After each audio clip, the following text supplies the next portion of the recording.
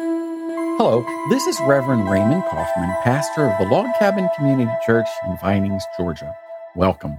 Today on our podcast, we're discussing American politics. No, I wouldn't do that.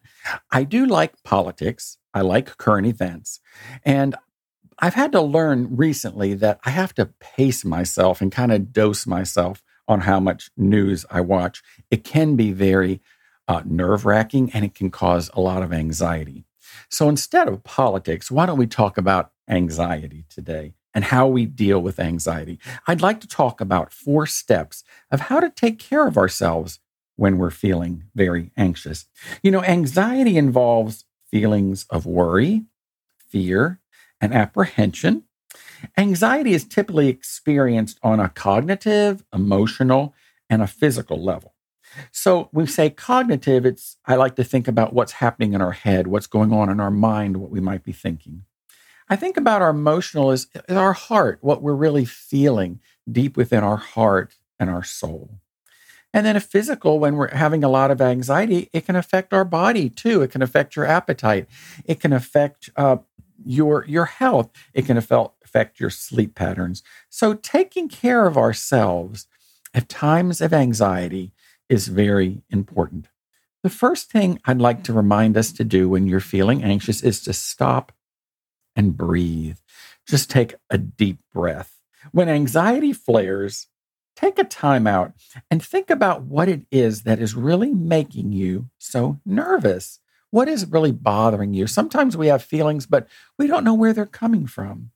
Anxiety is typically experienced as worrying about a future or a past event.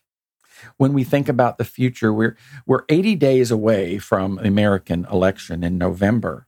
And so a lot of people are very anxious about things that are going on in politics and in our nation now with the pandemic and all the COVID cases that are going on. There's a lot of things. We're worried about our safety and family and friends and those that are going back to school and those who are working in an office place that, like myself, are working in a hospital. I'm worried about my coworkers. So we have to stop and take a deep breath. Anxiety loses its grip when you clear your mind of worry and bring your awareness back to the present and focus on the good things that are happening in your life. I love this scripture and I quote it often and I think about it. And it's from the book of Psalms, which I love, the 46th Psalm. And it reads like this. It says, "Be still and know that I am God." I'm reminded in the bustle of life to calm ourselves down and to be still. And in that stillness and in that quiet, we're reminded that God is with us. Another translation that I read during my study this week was from the same passage, but it was from the translation called The Message.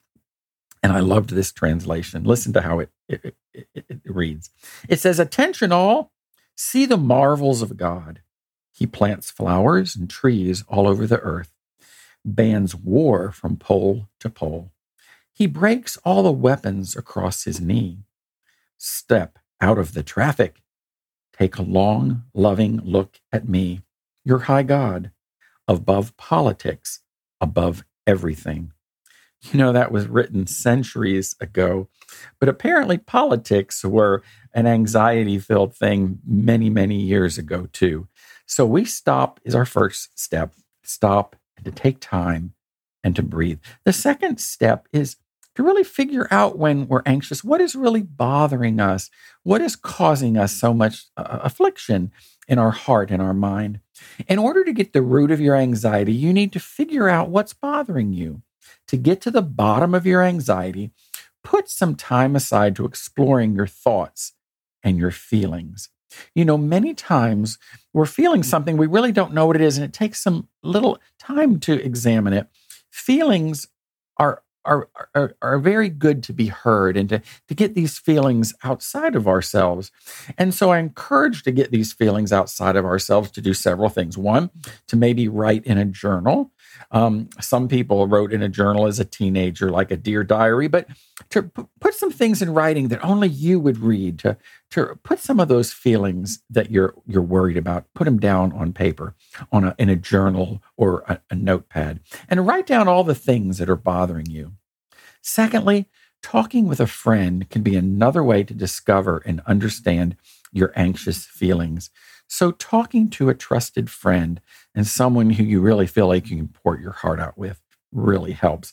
And then 3, to make it a habit to regularly uncover and express your feelings of anxiety. Take time to really think about what's causing you so much anxiety. I love the scripture from the New Testament passage, the book of Colossians, the 3rd chapter, and it reads like this: "And let the peace of Christ rule in your hearts, to which you were called in one body, and be thankful." To let the peace of Christ fill your life and your mind, your heart and your soul. Fill us, and then to be thankful, to be grateful. Number 3 is to focus on what you can change. Many times anxiety stems from fearing things that haven't really ever happened yet or may never occur. We worry about the future.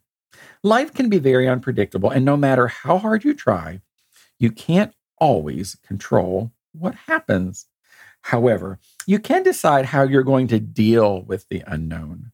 In my life, I always think about whatever happens, I feel like God is with me, and I've gone through difficult times in the past. I think I'm going to make it through this one as well. You can turn your anxiety into a source of strength by letting go of fear and focusing on gratitude. Now, I know this one really works.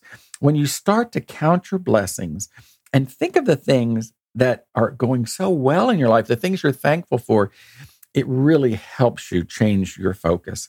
A minister friend of mine this week gave me an exercise to do. She gave me a sheet, and it had the alphabet on it. It was called the gratitude exercise.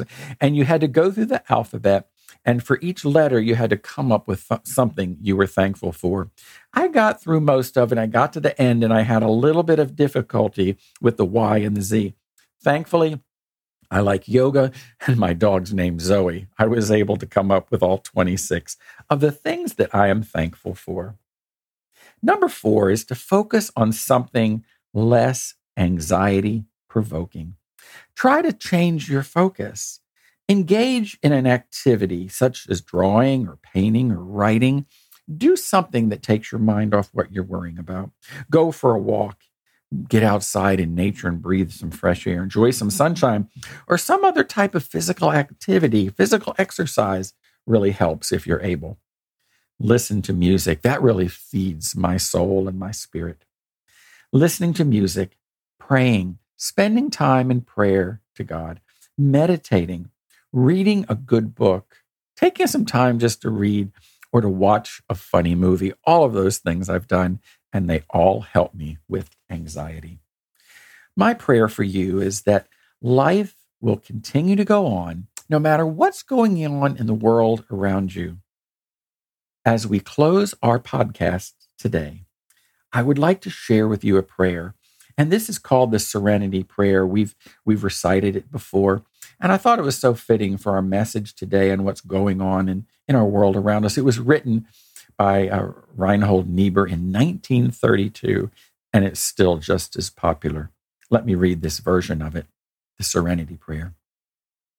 God, give me grace to accept with serenity the things that cannot be changed, courage to change the things which should be changed, and the wisdom to distinguish the one from the other.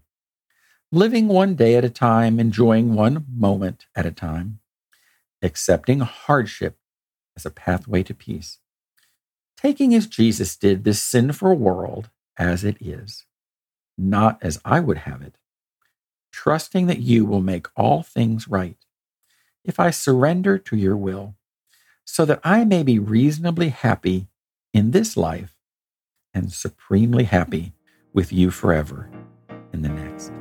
Amen. Thank you, and God bless you.